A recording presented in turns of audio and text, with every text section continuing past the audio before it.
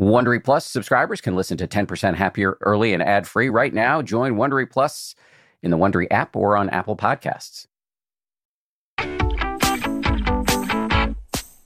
This is the 10% Happier podcast. I'm Dan Harris.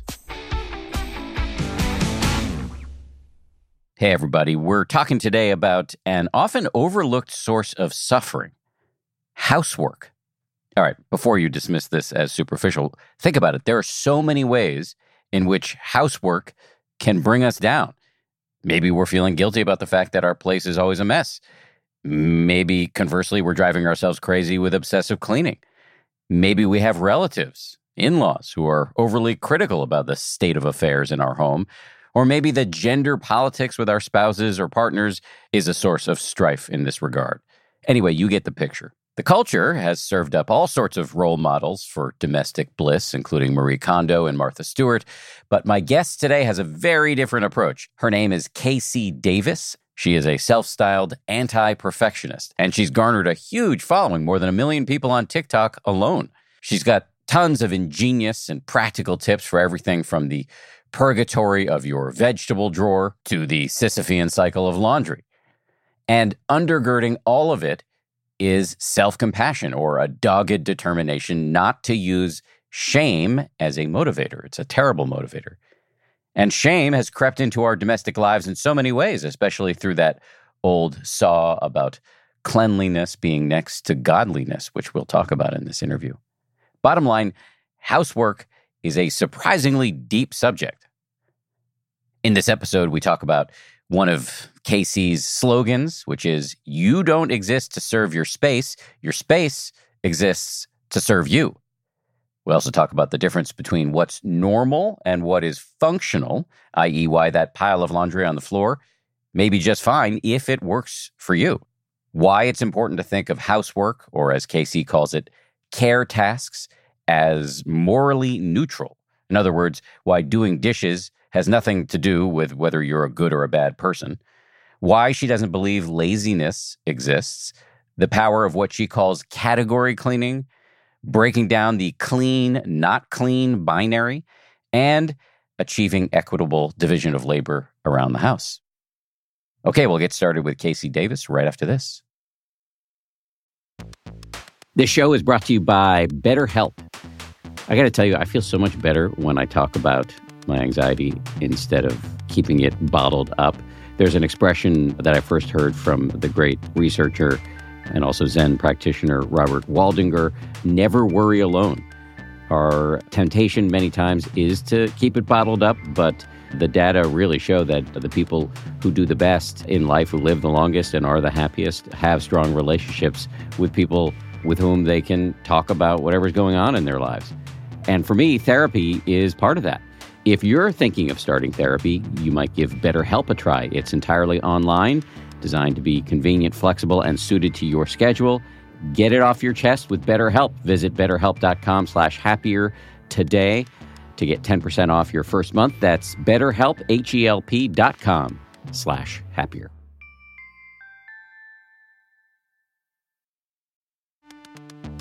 You can count on T-Mobile to help keep you connected. After investing billions to light up their network from big cities to small towns, T-Mobile is America's largest 5G network. Plus, when you switch to T-Mobile, families and small businesses can save up to 20% versus Verizon and AT&T. Visit your neighborhood store or T-Mobile.com to switch. Plan savings with T-Mobile. Third line free on essentials via monthly bill credits versus comparable available plans. Plan features may vary. Credits stop if you cancel or change plans. Audible lets you enjoy all your audio entertainment in one app. You will always find the best of what you love or something new to discover. They offer an incredible selection of audiobooks across every genre, from bestsellers and new releases to celebrity memoirs, mysteries and thrillers, motivation, wellness, business, and more. I've been checking out recently is called Our Share of Night.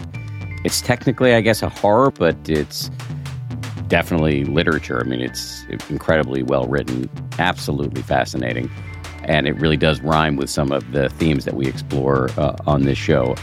I highly recommend it, although I'm only through the first 15-20% of it, but I highly recommend it. As an Audible member, you can choose one title a month to keep from the entire catalog, including the latest bestsellers and new releases. New members can try Audible free for 30 days. Visit audible.com/10% or text 10% to 500-500. That's audible.com/10% or text 10% to 500-500 to try Audible free for 30 days. Audible.com/10%.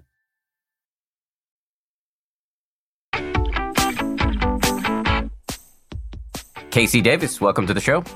Hi, thank you for having me. A pleasure. Let's just start with a little biography. I'd be curious to hear a little bit of your backstory about how did you get interested in this subject of domestic bliss or its opposite? So it all happened by accident, first of all. I'm a therapist by trade, had been a therapist for a while, became a stay-at-home mom with my first. And then when I had my second baby, I had the same plan. I'll stay at home with my kids. And I had this entire postpartum support plan for myself because I'm a therapist and I was thinking about these things. And I had some anxiety with my first. And it kind of fell apart before it even started because I had my baby 3 weeks before the pandemic shutdown happened.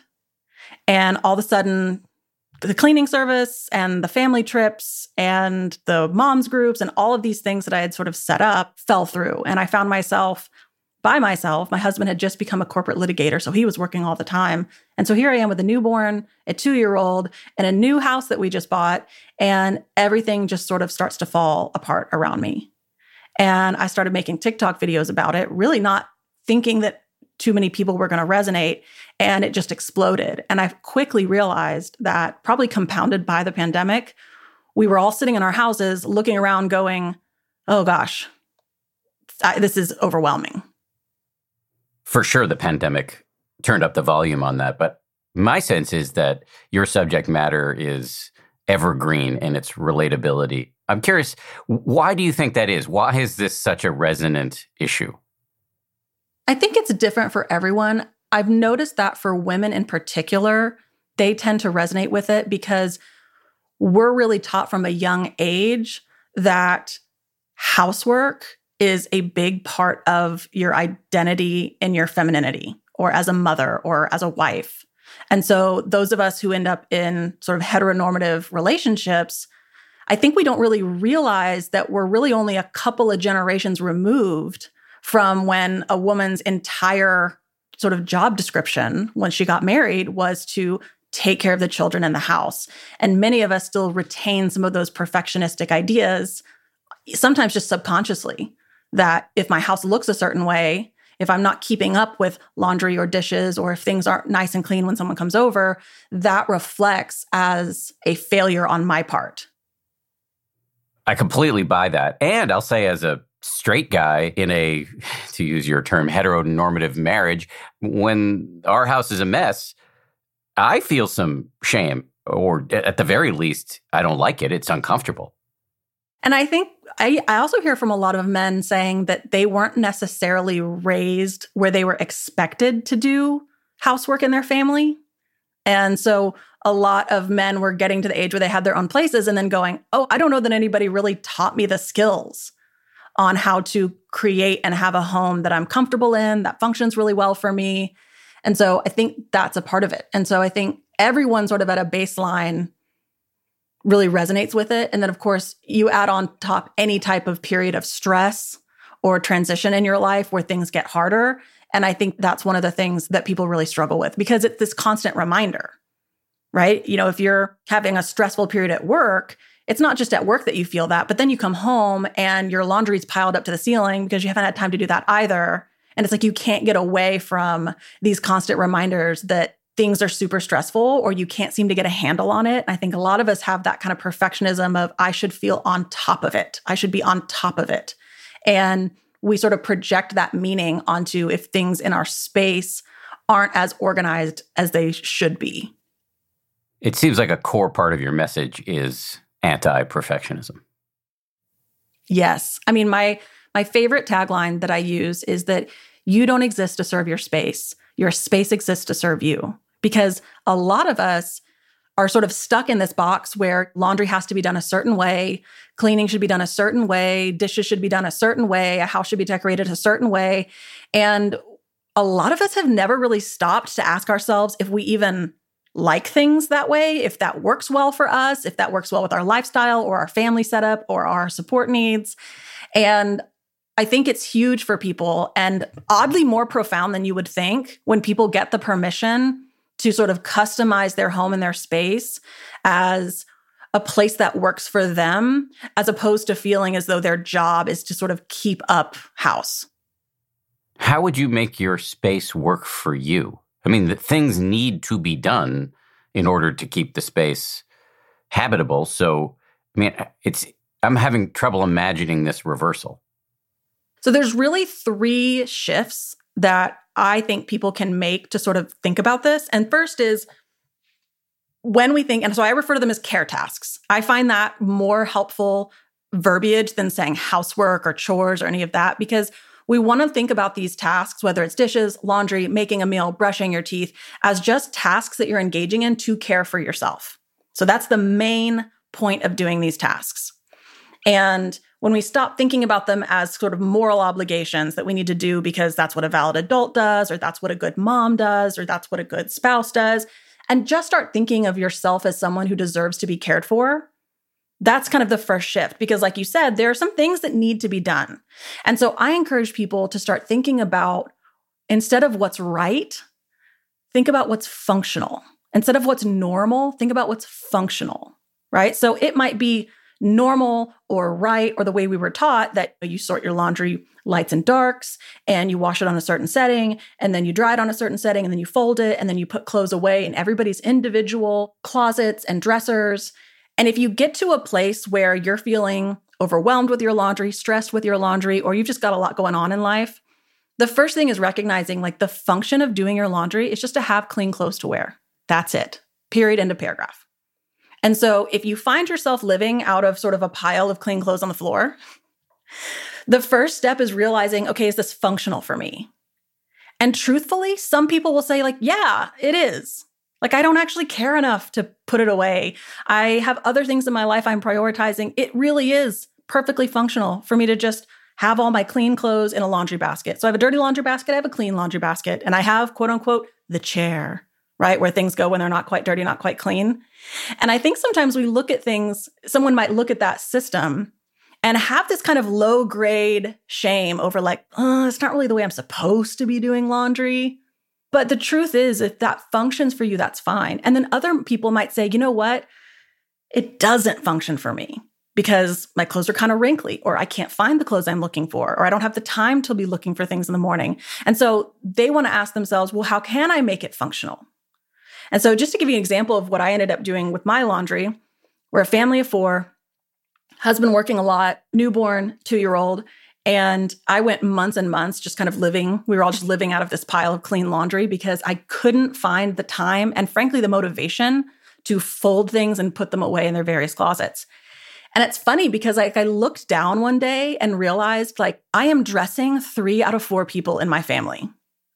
It makes no sense to go to 3 different locations to dress people that I'm dressing. And that's when I decided I'm just going to move my kids' clothes into our ensuite closet and put a changing table in there because that's where we can all go in the morning and start getting dressed. And then I recognized I just actually did a talk and I was talking about looking down at like a baby onesie and going, why am I folding this?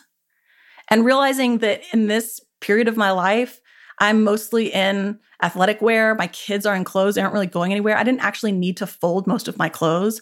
And I ended up creating a bin system where I just kind of throw clothes into those bins unfolded. And so that's what we have now. We have a family closet. We have a no-fold system. And what's the coolest part of this whole story is that I went from really not getting my laundry done very often and it being a source of stress to me to getting my laundry done routinely every week. And now I always have clean clothes. I always know where those clothes are. And it has been a huge increase in functioning for me. So just if I could restate this, when you, back to your tagline about making your space serve you, not the other way around, to me, when I first hear that, I envision getting a fleet of robots to tend to all of your needs. But what you're actually saying, if I'm hearing you correctly, is to create systems that are functional for you. They may be divorced from the traditional paradigms of the way things should be, but to create a series of systems throughout the house, laundry, dishes, cooking, whatever, that is functional to you. Yes. And if that's the goal, as we walk through that, we encounter various barriers as to why that feels difficult or why we feel like we're not allowed to do that.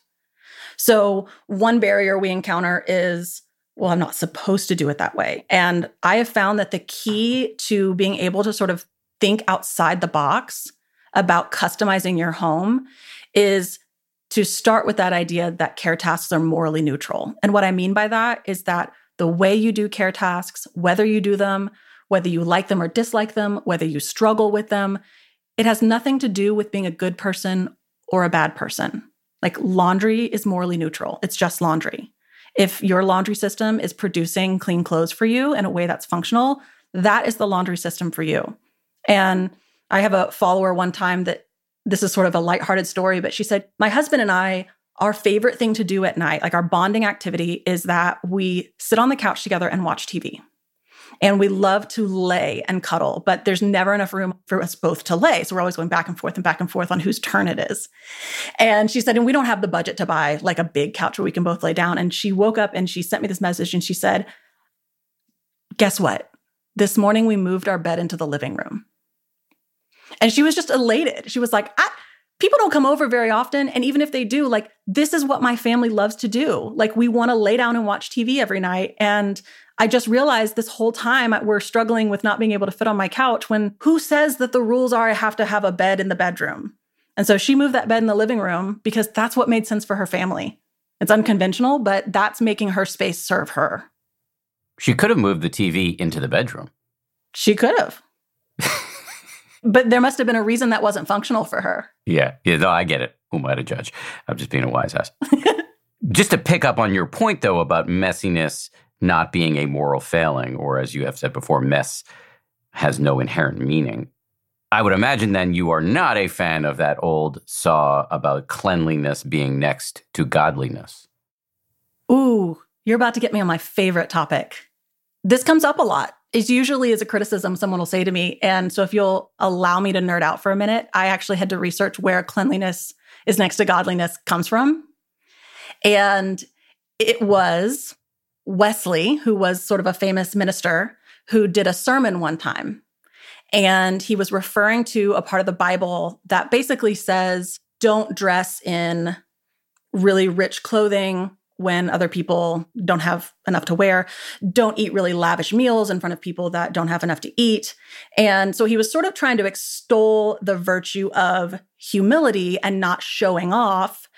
And he put as a sort of clarification, I'm not saying don't be I'm not saying don't be hygienic. Because as we know, cleanliness is next to godliness.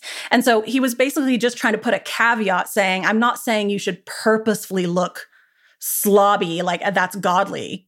You can take care of yourself. It's okay to care for yourself and be hygienic. We're really mostly talking about being flashy on purpose to act like you're better than people. And so what happened was there's that little line there. Ivory Soap, who was around at the time, needed a new marketing campaign. And they latched onto this little line that came from this sermon and used it as a tagline for Ivory Soap. And that's how it got really famous. And sort of just as years and years went by, sort of the association to soap and all of this, it sort of morphed into being less about the permission to take care of yourself as something good and into having a clean space or having a tidy space or having an aesthetically pretty space is something holy and good and righteous about you. And I think that's one of my favorite sort of bastardizations of where something came from to what it became. And a lot of people who kind of grew up in religious households have genuinely suffered under that phrase because they were told growing up, maybe they were a messy kid or they had a hard time organizing, that cleanliness is next to godliness. Well, if cleanliness is next to godliness, then what is messiness? And if you're a kid that's messy and maybe even an adult, or you've got ADHD, or you're kind of a creative person, or no one ever taught you how to organize your space, what kind of message do you internalize about what that means about you? That history is fascinating, and I'm glad you gave yourself permission to nerd out because it's so interesting to see how that phrase was taken out of context and subsequently used as a shame-inducing cudgel. I think that's really kind of what is at the core of everything that I talk about is shame. And in my experience, shame is the enemy of functioning. Shame really holds us back, and shame and perfectionism go hand in hand. And I think what is interesting is when you talk about things like dishes and laundry, and it's like, well, what's so profound about that? And I think what I have found profound is that all of the ways in which we hold this subtle, almost unconscious shame about ourselves in all these areas, and we really can find a lot of freedom and happiness and joy and functionality in our lives by finding those little pieces and sort of letting go of them. It's great to, for example, it's great to find foods that make you feel good and make your body function. But that's different than going, ugh, I ate fast food today. I feel so much shame. Interesting you brought that up because we've spent a lot of time on this show talking about what is sometimes called the anti-diet or intuitive eating, which is this notion that we should, to the best of our ability, ignore the blaring messages coming at us from all directions from what's often referred to as diet culture about what we should eat, the various rules, how our body should look, and instead revert back to, while holding a gentle understanding of the basics of nutrition, that we should eat when we're hungry and stop eating when we're full and stop trying to measure our bodies against other people's on social media because that's a fool's errand. This seems like the housekeeping, I know you don't love that word, version of this. Yes, I was greatly influenced by the anti-diet movement a couple of years before I began talking about this. And I think it's a continuation of that, where the same thing that happens with diet that happens with other various care tasks is that we find that we're doing a lot to sort of prove to ourselves that we're okay, we're doing okay. I eat right. When the anti-diet movement is about getting rid of these sort of external measurements of goodness and bringing it back to the simple act of caring for your body by feeding it and trusting your body and sort of putting the care of yourself in the forefront. And I think that we're doing a similar thing here. We're trying to let go of the pressure of Martha Stewart. We're trying to let go of the pressure of sort of that perfect Instagram aesthetic. We're trying to let go of what we think our mother-in-law is going to say when they come over, and instead reprioritize what's important, which is not that you are a good housekeeper or you're a valid adult, but that you're a person who deserves to be cared for, even if just by yourself. And that when we put that at the forefront, that informs how we are designing and operating in our home. And it has a huge impact in our overall quality of life. You invoked Martha Stewart. I was worried that it might be a little glib, but I was going to ask you whether you might think of yourself as the anti-Marie Kondo.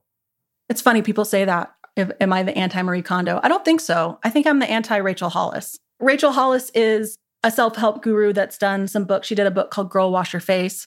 And I've read the book, and it's very similar to a lot of other books and movements in the self-help space, that basically what it boils down to is if you cared enough about yourself, you would pull yourself up by the bootstraps, you would try harder, you would perform better. And there's a lot of emphasis on go on a diet, organize your house, wash your face, start exercising.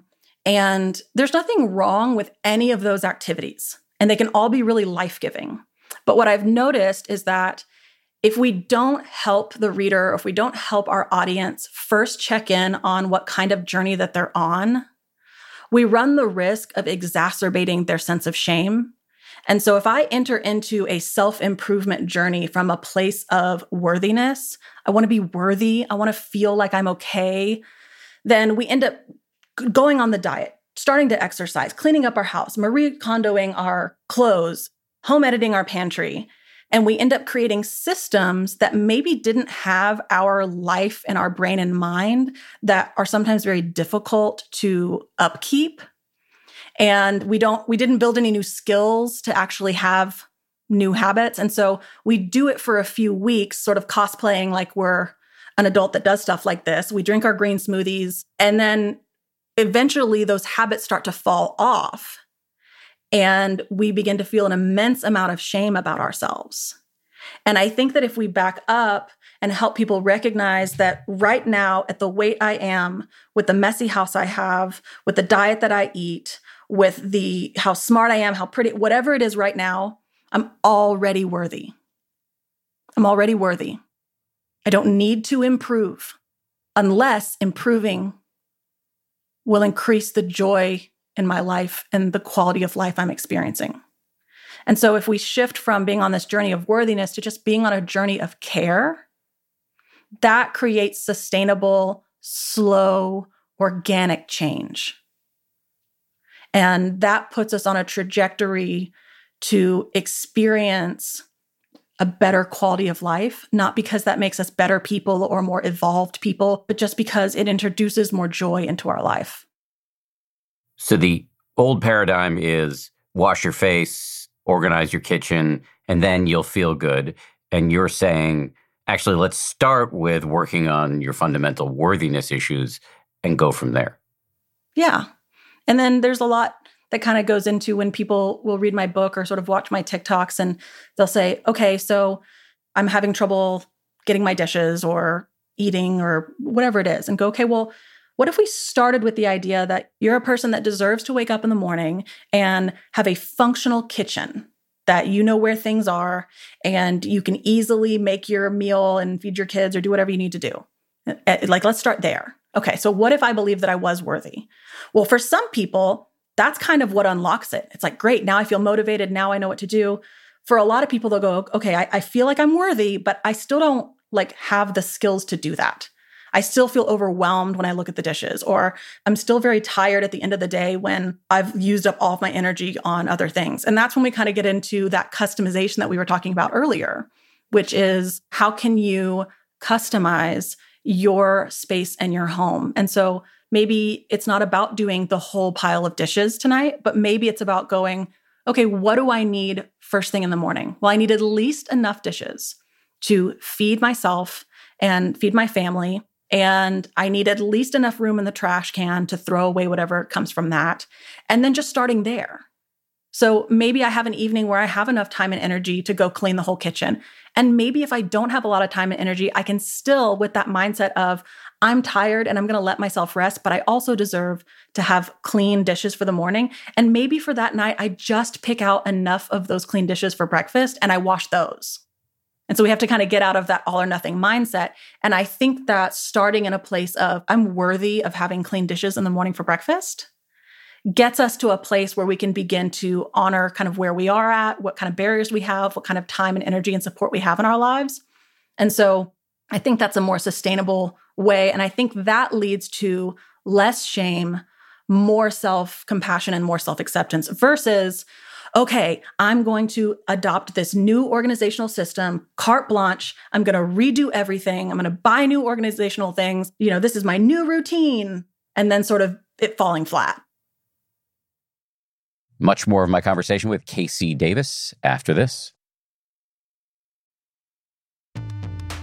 The weather's getting warmer. Time to ditch my jackets and sweaters for shorts and tees. I used to waste my money on clothing that would only last one season. That was until I found Quince. Now I've got high-quality pieces that never go out of style that I will be wearing year after year. Quince has all the seasonal must-haves like 100% European linen shirts from $30, performance polos, and versatile flow-knit activewear. The best part, all Quince items are priced 50 to 80% less than similar brands. By partnering directly with top factories, Quince cuts out the cost of the middleman and passes the savings on to us. And Quince only works with factories that use safe, ethical, and responsible manufacturing practices, along with premium fabrics and finishes. I just made a big order at quince.com. I got 2 pairs of sweatpants that I've just had for like a week, and I already love them. I'm wearing them all the time. Sweatpants are a huge deal to me because I work from home, and I want to look reasonably good, in front of my wife and stuff, but I want to be comfortable, and the Quince sweatpants do the trick. For me, the bottom line is they've got good-looking stuff at low prices. Not a bad recipe. You should go ahead and upgrade your wardrobe. Go to quince.com/happier for free shipping on your order and 365-day returns. That's QUINCE.com/happier to get free shipping and 365-day returns. Quince.com/happier.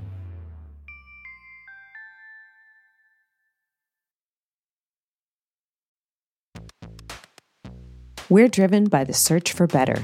But when it comes to hiring, the best way to search for a candidate isn't to search at all.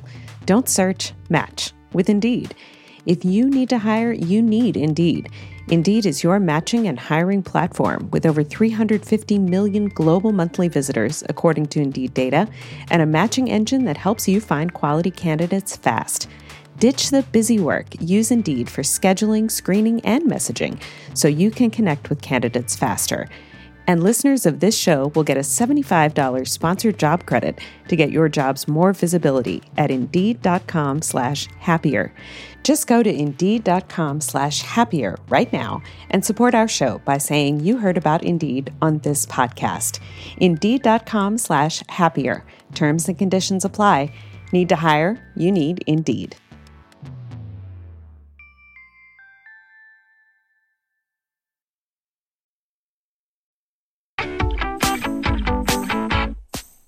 You've kind of managed to sneak in some references to practical tactics that we can employ around the house. I want to go pretty deep on some of those ideas in a minute, but let me just ask one other big picture question. Well, I'm playing devil's advocate here, but I completely agree with your let's avoid shame approach. I think shame is largely useless. But I can just, in my own life, there are times when I've let things get messy and I'm being lazy.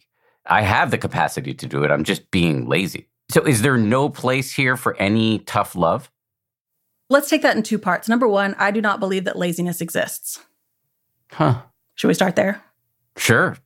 So let's take that evening, bring that evening to mind where you said you let things get messy and you had the capacity to do it, but you chose not to. Okay. So I have the capacity to do a lot of things in my life that I choose not to do.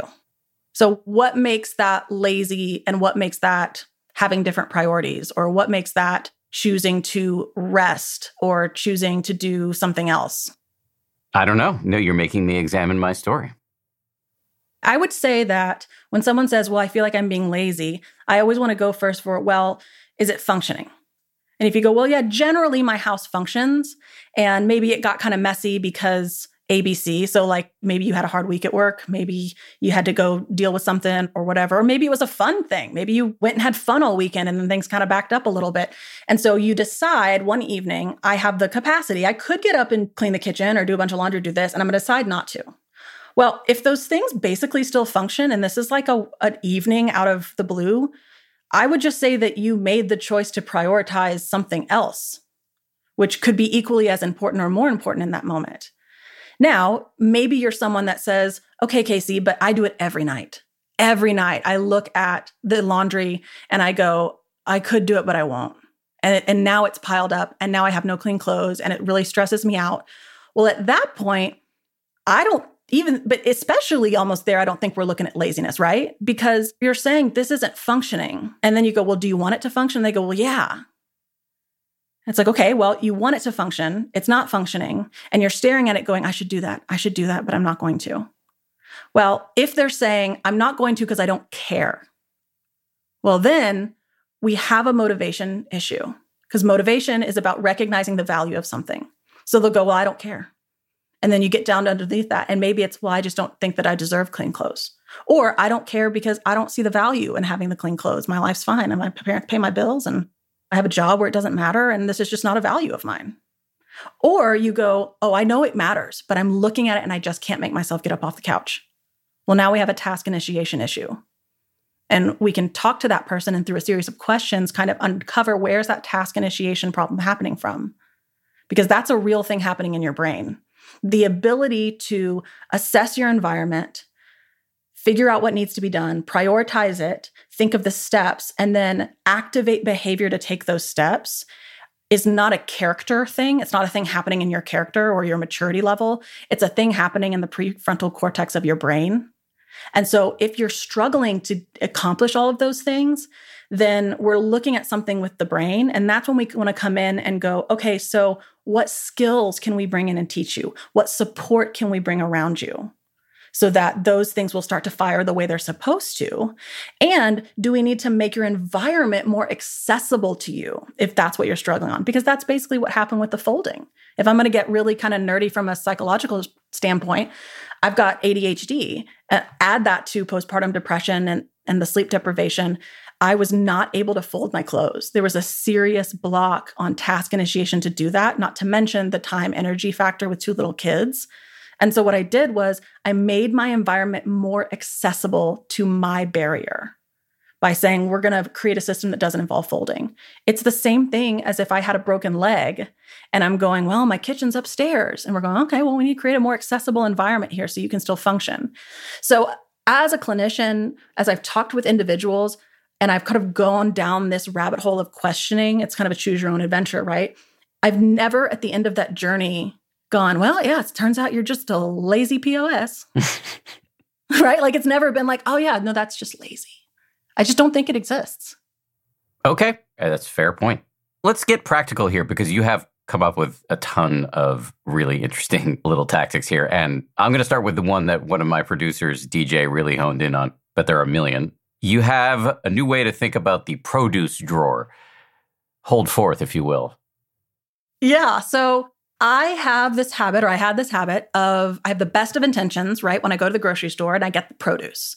And then I come home and I put the produce in the produce drawer. And then I shut the drawer. And then the next week when it's time to go to the grocery store, I open that drawer and I get the rotten produce out and I throw it away and I go buy more produce.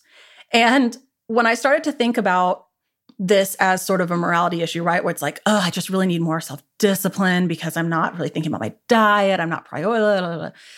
All I was doing was going, I'll try harder next time.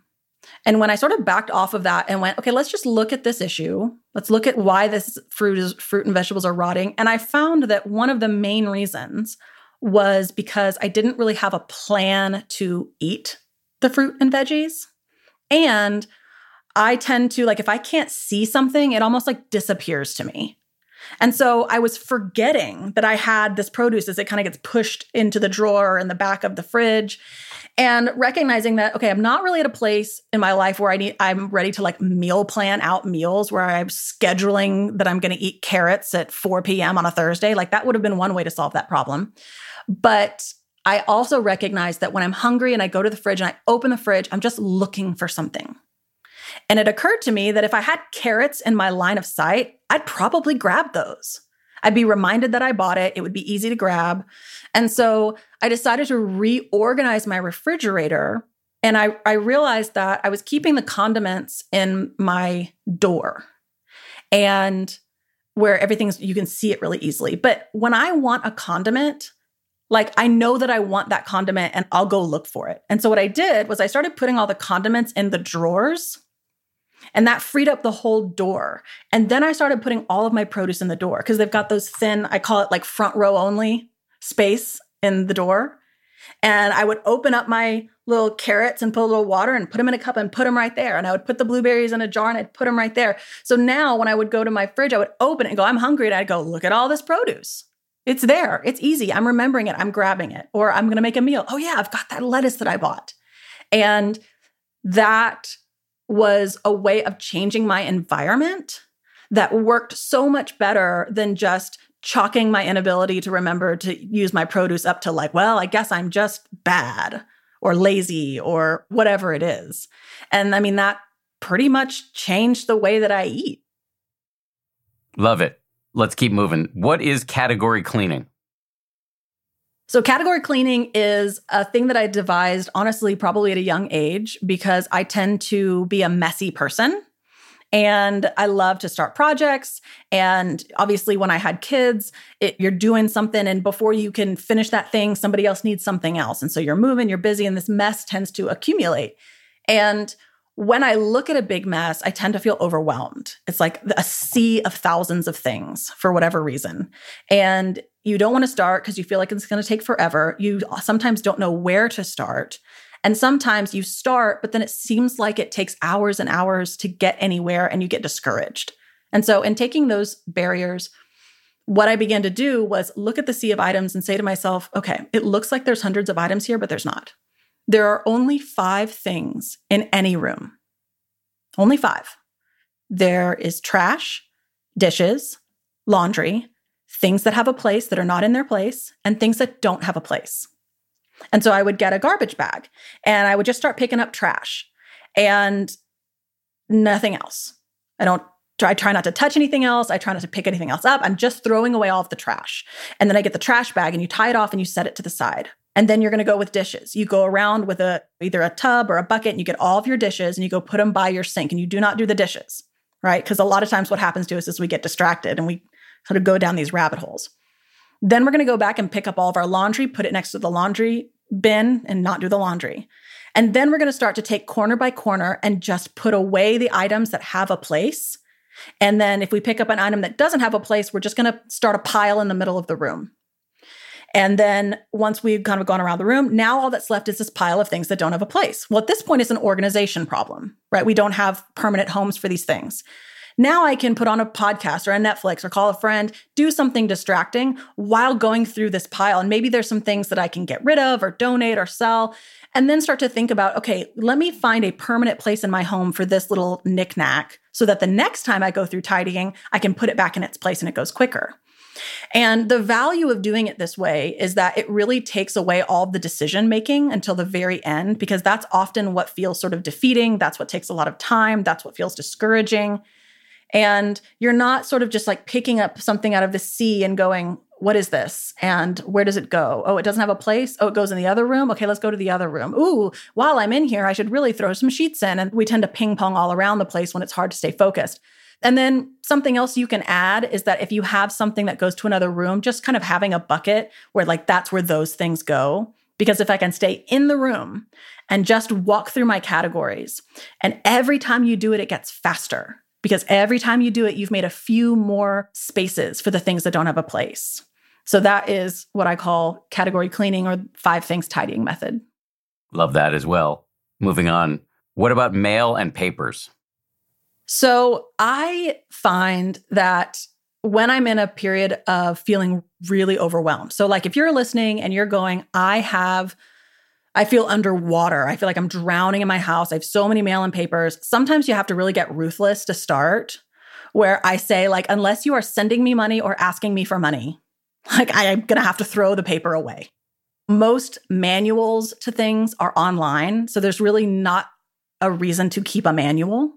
I find that if I have 2 places on my countertop, one for actionable mail and one for fun mail. So actionable mail would be things like bills, invitations you need to RSVP to, and then maybe there's a fun pile. This is where I put things like, oh, I got a letter from my grandma. Here's a magazine I really want to look at. Here's a flyer for a coupon that I might want to go do one day. And I tend to recycle or throw away everything else. And I just get a little cutthroat with it. And I try as much as possible to sign up for online bills and notices and automatic withdrawals and things like that to kind of cut that down. And then we keep one accordion file where we have tabs. And you make the first tab is birth, death, and marriage. So any of your sort of certificates about that. And then your second one is your home and car. And then your third one is pets. Your next one is family and children, and then taxes. And then you have school, and then you have career. So the only things I'm keeping long-term in my house paper-wise are things that are related to those categories. And that's kind of how we're controlling paper in our house. And then if you're a parent, you have to deal with how you keep all of the creative artwork that comes home. And that's a whole nother discussion. Yeah, I know that pain intimately. You also have a system for keeping your car clean. What's that? That is the system of self-compassion, which is where I get into my messy, dirty car every day and go, we can't be perfect, Casey, and we won't figure everything out. And I drive off into the sunset in my messy car. That's the whole thing. I haven't figured that one out yet. I still have a chronically messy, awful car. And I honestly, I stopped trying to fix it. It's morally neutral. It's fine. It can be prioritized at another time in life. You mentioned self-compassion. It's a super resonant for many of the people in this audience. Say a little bit about your views on self-compassion within this domestic context. Well, I've been really influenced by Dr. Kristen Neff, who does the self-compassion research. And in particular, my personal story, I had a pretty severe drug addiction as a teenager. I ended up in long-term rehab at the age of 16. I was there till I was 18. So I'm intimately familiar with what it feels like to hate yourself. And I think that a lot of the clinicians and providers around me sort of identified that part of this self-destructive behavior and cycles really comes down to how much you hate yourself and that you think you're not worthy. And the push at that time, this was like the early 2000s, was, okay, we need to figure out how to have self-esteem. We need to figure out how to like yourself. And there were all sorts of exercises that I tried to make myself like myself, and they didn't work. Right? I remember staring at the mirror at 16 and being like, you're okay today. People like you. You're going to succeed. Like these self-affirmations. And it felt like somebody was trying to get me to believe in Santa again. Like I couldn't believe something that I did not believe. And I did not believe that I was worthy. So what I found so profound about self-compassion is that it's not about liking yourself. It's not about loving yourself. It's just about learning to give yourself permission to be human. Recognize that the worthlessness that I feel is pretty universal. The pain that I experience, the failure that I experience, it's not unique to me being uniquely unworthy of love. It's a universal human experience, and we all feel this way. And we're all just people trying to reconcile who we are in a community of people who are also trying to reconcile that. And the goal isn't to try and make myself worthy of being loved. The goal is to recognize with compassion that we are all in the same place, and we can choose to extend that compassion and love to each other, even though we are not perfect. And then I can choose to extend that compassion to myself as well.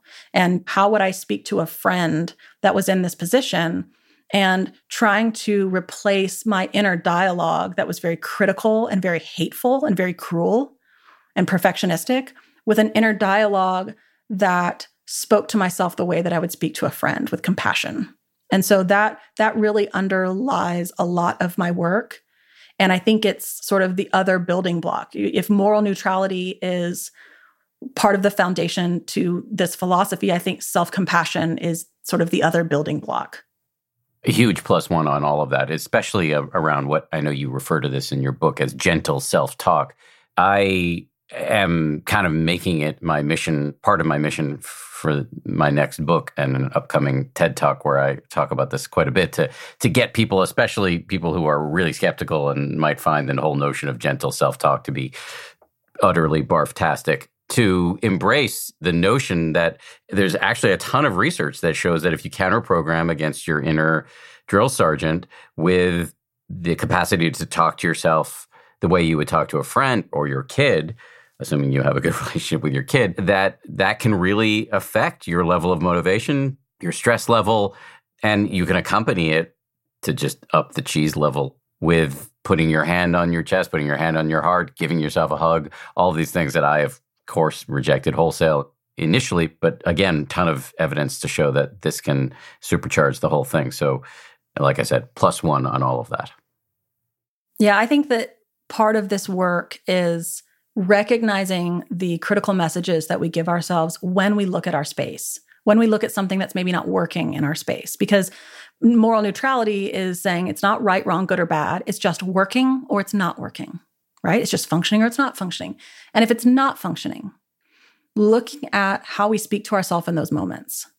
Because I could look at, right, a time when the house is messy and I choose not to clean it and give myself a critical message of I'm lazy, or I can choose a self-compassionate message. And what is so amazing about self-compassion is that it's accessible. You don't have to lie to yourself. You don't have to go, I am a hard worker. No, you can just say, I'm having a hard time right now. My house is messy. I wish it wasn't. I'm having a hard time with that. I'm going to choose to rest tonight. And that is a choice that I'm going to make. And I don't know if it's the right choice or the wrong choice, but I'm allowed to be human. I'm allowed to just make choices. More of my conversation with Casey Davis after this. I love cats. I make no secret of that. We've got 4 cats. But here's the thing about felines. They poop a lot. You need kitty litter, and you need that kitty litter to do the job, which is why I'm proud to recommend Tidy Care Alert, which has long-lasting ammonia control, so your house or your apartment or your yurt or wherever you live does not smell like you have 4 cats or however many cats you happen to have. No judgment here.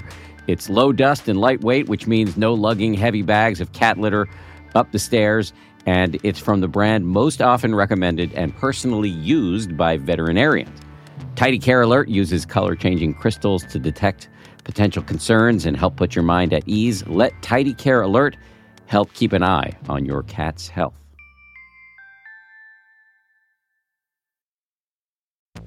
It's spring, and that means it's graduation season, and I've got an idea for an incredibly fun graduation gift or party favor.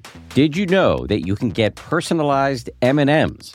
You can choose from over 20 colors and add your graduate's name, graduation-themed graphics, or photos, which are printed directly on the candy. I recently got a sample of some of these personalized M&Ms. They showed up in my mailbox. They got my face on them, which makes it a little bit awkward for me to eat them personally.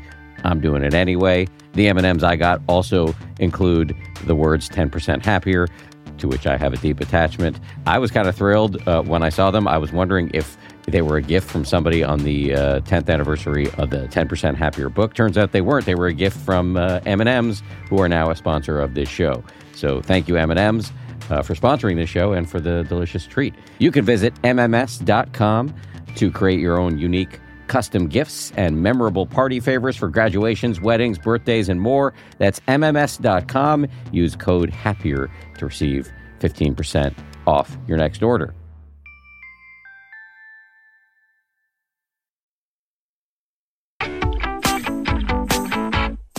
Some of these vicious, venomous messages we're sending to ourselves in all areas of life, but specifically in this context, sometimes we're channeling our parents or other critical family members. Can you say a little bit about that?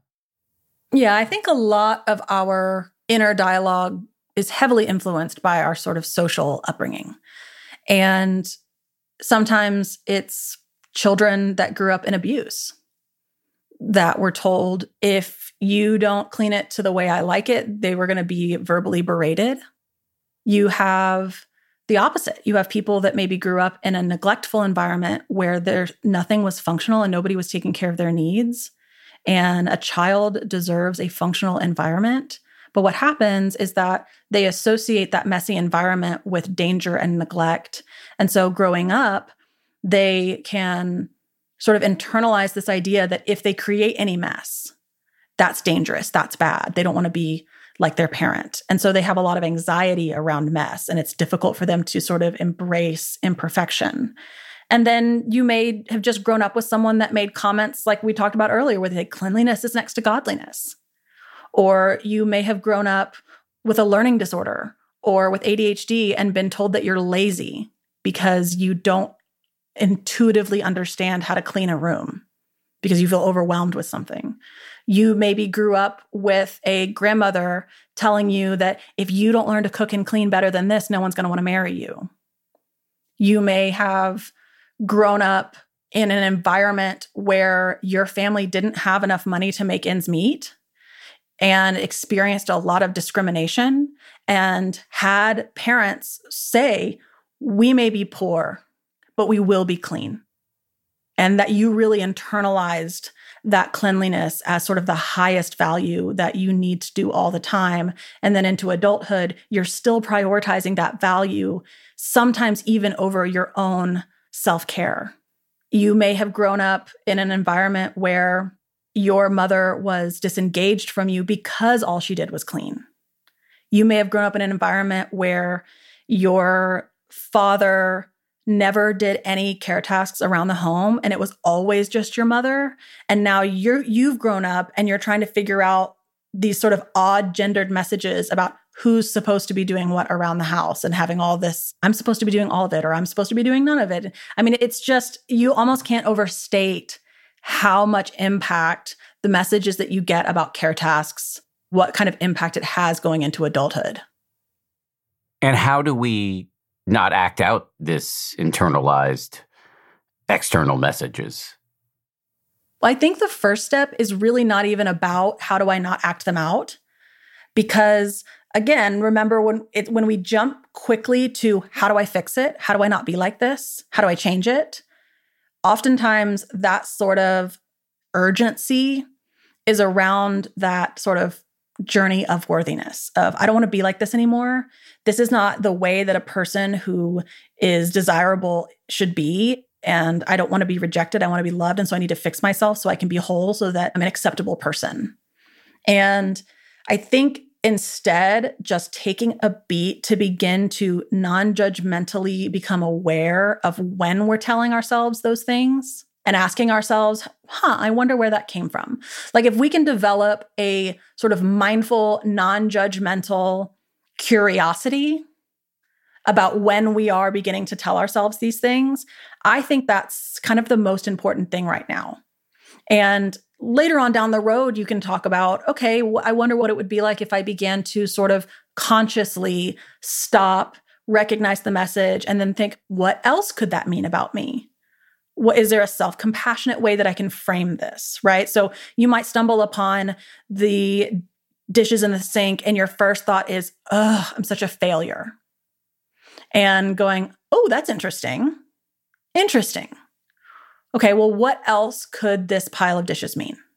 Just could. What else could it mean? It could mean that I've fed my family every day this week. And what's so funny about this is one of the first, and I talk about this in my book, the first TikTok that I ever posted was sort of shots of my messy house and me sort of making a joke about how like, it's not going to get done, and someone calling me lazy. And I remember at the time sort of feeling this vague sense of like, other people must be pulling this off and I can't. And what does that mean about me?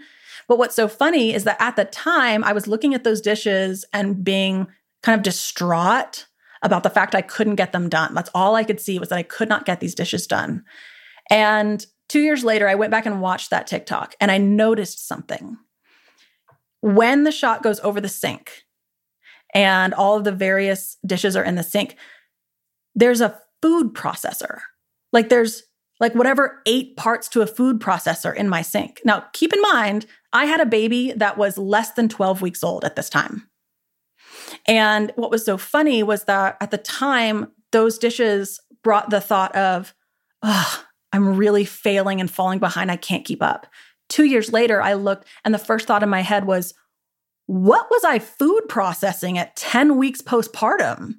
What? And if you've ever had a food processor or done a recipe that involves a food processor, you will know that is not a simple recipe. And I reflected on how 2 years later, that was what stuck out to me. And I had so much more compassionate sort of stance towards myself. Of, God, look at me. Look at me with this brand new baby that I'm struggling to breastfeed, with this toddler that can't go outside the house. And I managed to make homemade enchiladas with a food processor. And I kind of had this like, go me. Like I was still recovering, and it just occurs to me that what if I could bring that moment closer? What if I didn't have to wait 2 years to look back on myself with kinder eyes? What if it could be 2 minutes? What if I could begin to intentionally ask myself, what else could that sink mean about me? What else could that laundry pile mean about me? What else could those boxes in the hallway mean about me? And sometimes they mean something good about me. And sometimes they just mean that I am having a hard time, and people who are having a hard time deserve compassion. I agree with your positive version of revisionist history on the sink and the 2-year-old TikTok. Let me just go back to the super practical tip, because I suspect people are going to really appreciate these. Can you talk a little bit about the clean, not clean binary? Yeah. I think that we tend to see care tasks as existing in only 2 states, done and not done, right? And so if my dishes are all clean and put up into the pantry or the cupboard or whatever, the dishes are done. But if there's like one dish in the sink, all of a sudden dishes are not done. And the reality is that your dishes exist in more states than done and not done. Dishes can be in your cupboard. They can be currently being used. They can be waiting on the counter for someone to find it. They can be sitting in the sink, being ready to be washed. They could be in your dishwasher and dirty, waiting for it to turn on. They can be in your dishwasher and clean. They can be taken out. They can be put to dry. Like there's all of these places in this cycle. And that's kind of the third thing. Like care tasks are functional. Care tasks are cycles. They are cyclical. And the key is not to find the done stage and just hold it there all the time, right? Like I can't have any dust. The dishes always have to be done. The laundry always has to be done. The key is to sort of embrace that it's a cyclical thing and that it's okay for your dishes to be in any of those states at any given time. The key is that I just want to be able to turn those cycles at such a pace that it's functional. So I want to be moving those cycles quick enough that it's producing clean dishes for me to eat off of, but I don't want to be turning those cycles so quickly that I never have time to sit down and rest and enjoy and recreate and do all of these things. And so I might have just gotten done doing my dishes. And okay, the dishes are done. And I'll move over to doing the laundry and get to a place where, all of the laundry is done. Well, by that time, somebody has eaten and now there's a dirty dish. Or by that time, the kids have come home to the playroom and now it looks like a bomb went off in it. You can go straight in the playroom and teach them how to straighten the playroom. But by that time, there's dust accumulating in your bedroom, right? Like it's okay. Whenever I have a clean kitchen, it's usually because the laundry's a little backed up. And when the laundry is perfectly in place, there's some dust in my bedroom. And when everything is dust free, the AC filter hasn't been changed. And when I'm on top of all of that, the garage is all filled of boxes. And it's okay for the cycles to be at different stages instead of just looking at my house is clean or my house is not clean. It's just about, is my house functional? And if it is, great. And if it's not, okay, well, what can we do to adapt the environment to give you some new skills so that you can get those cycles turned quick enough to create a functional environment? One of the skills I think you're referencing there is learning how to clean in quick bursts throughout the day. Yeah, so it's going to depend on who you are. It's going to depend on what you like, what makes the most sense for your personality, for your brain, for your family, for your support system. There are people who they find, I just clean as I go. I'm someone who, if I don't put it down, put it away. Don't put it down, put it away. And that really works for them. And that is a way that they continue to turn those cycles. I am someone who, when I try to quote unquote clean as I go or don't put it down, put it away, I end up so stressed out that I cannot enjoy myself. I end up so frustrated that I cannot be in the present moment with my family. And that's just who I am. That's just who I am. That's my brain. That's the ages of my kids. That's just where I am in life. And so for me, I spent so many years thinking that clean as you go, as in like, as soon as you make a mess, clean up that mess, or as soon as something needs to be done, go ahead and do it, to touch things once. I spent so many times trying to sort of cram myself into those habits, thinking that those were like the morally superior habits, and that if I could just do those habits, everything would be fine. Instead of recognizing that if you've gotten to 35 and you've tried multiple times to do those habits and they're just not working, it's probably not like an issue of you trying hard enough. Those are probably not the habits for you. And I recognized that I would rather just go through my day thinking about what I'm doing, thinking about my kids, thinking about whatever fun project I'm doing, and then schedule myself a 25-minute period of time at the end of each day to kind of shut down the house with my little list of things. And I think that recognizing that it's not about cleaning, it's just about resetting so that it's functional.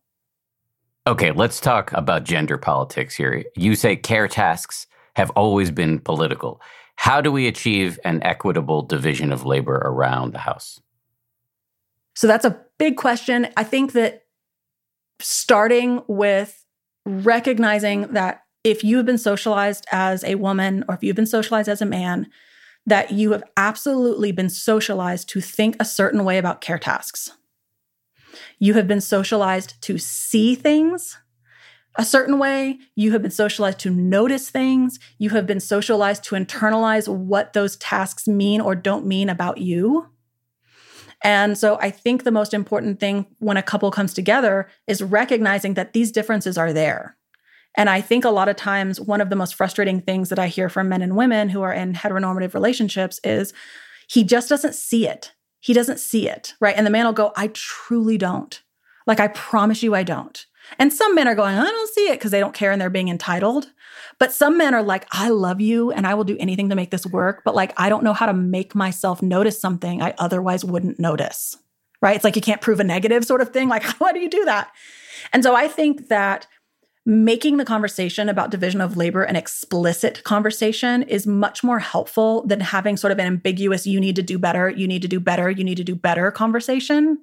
Because if someone doesn't have the skill to notice something, if they don't have the basis of years of socialization to think about something a certain way, they're not going to then suddenly begin to think about that way overnight.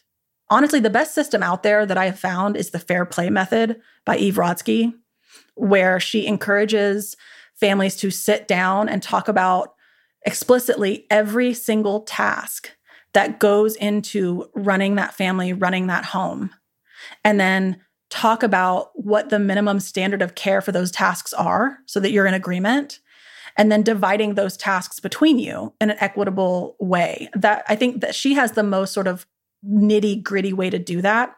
In my book, I really just have sort of one concept that I want readers to start to think about as the beginning of looking at division of labor, which is that I think a lot of times when we come together to talk about division of labor, the conversation starts with who's working more or who's working harder.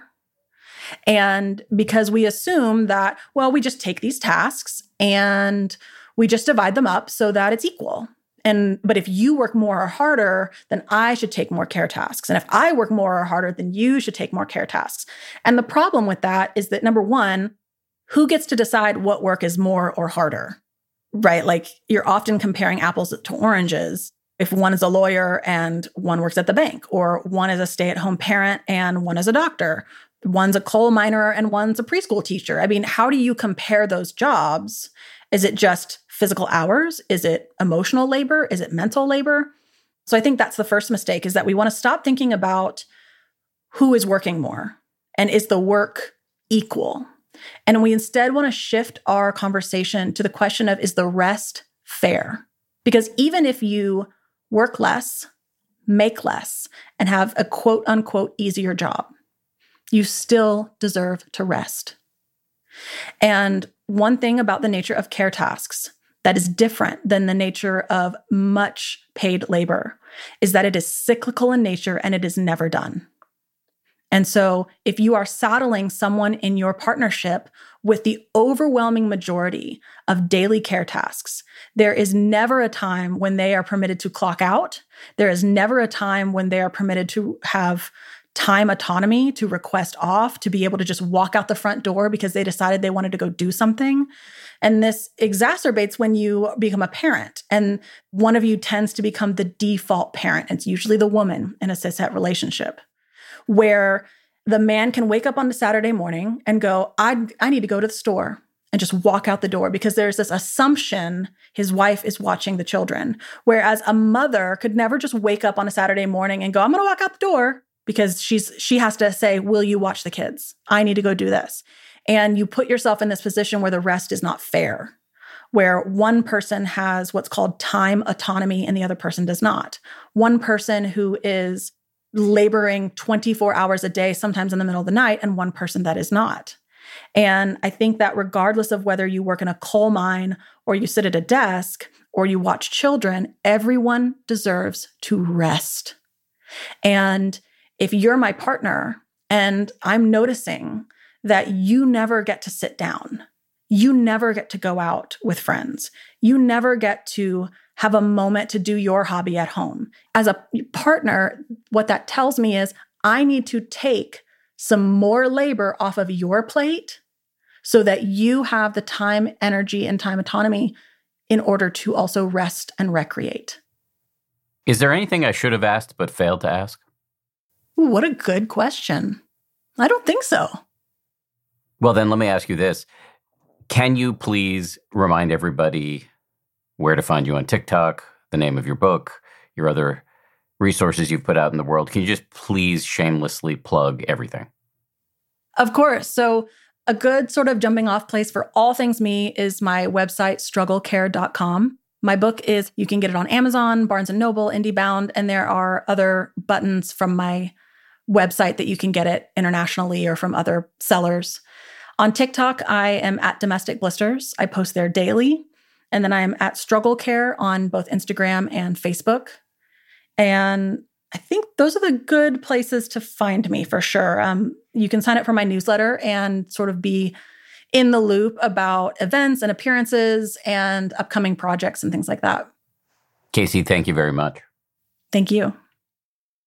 Thanks again to Casey Davis. Thanks as well to everybody who worked so hard on this show. 10% Happier is produced by DJ Kashmir, Gabrielle Zuckerman, Justine Davey, and Lauren Smith. Our senior producer is Marissa Schneiderman. Kimmy Regler is our managing producer, and our executive producer is Jen Poyant. Scoring and mixing by Peter Bonaventure of Ultraviolet Audio. We'll see you all on Wednesday for a brand new episode with the great Buddhist scholar and practitioner Bhikkhu Bodhi. We're going to talk about how to be aware of your mind states so that they don't own you. If you like 10% Happier, and I hope you do, you can listen early and ad-free right now by joining Wondery Plus in the Wondery app or on Apple Podcasts. Prime members can listen ad-free on Amazon Music. Before you go, tell us about yourself by filling out a short survey at Wondery.com/survey. You know how to book flights and hotels. All you're missing is a tool to plan the travel experiences you'll have once you arrive. That's why you need Viator. Book guided tours, activities, excursions, and more in one place to make your trip truly unforgettable. Viator has over 300,000 travel experiences to choose from. Everything from simple tours to extreme adventures and all the niche, interesting stuff in between. So you can plan something that everyone you're traveling with will enjoy. Real traveler reviews give the inside scoop from people who've already been on the experiences you're considering. So you can plan with confidence. Free cancellation helps you plan for the unexpected. And 24/7 customer support means you can travel worry-free. Download the Viator app now and use code Viator10 for 10% off your first booking in the app. Find travel experiences for you. Do more with Viator. Once upon a beat. Remember those stories and fables that would capture your imagination and you couldn't wait to see how they would unfold? And now, when you read them as an adult, you think, some of these old tales could use a fresh spin. We have a perfect podcast to bring you the stories you remember, remix, and reimagine for the kids in your life today. Join me, DJ Few, and my trusty turntable, Baby Scratch, as we spin up new tales in the New Kids and Family podcast, Once Upon a Beat. Wondery and Tinkercast are bringing you a jam-packed, music-filled weekly party where hip-hop and fables meet. It's Once Upon a Beat. Follow Once Upon a Beat on the Wondery app or wherever you get your podcasts. You can listen to Once Upon a Beat early and ad-free right now by joining Wondery Plus in the Wondery app or Wondery Kids Plus in Apple Podcasts. Once Upon a Beat.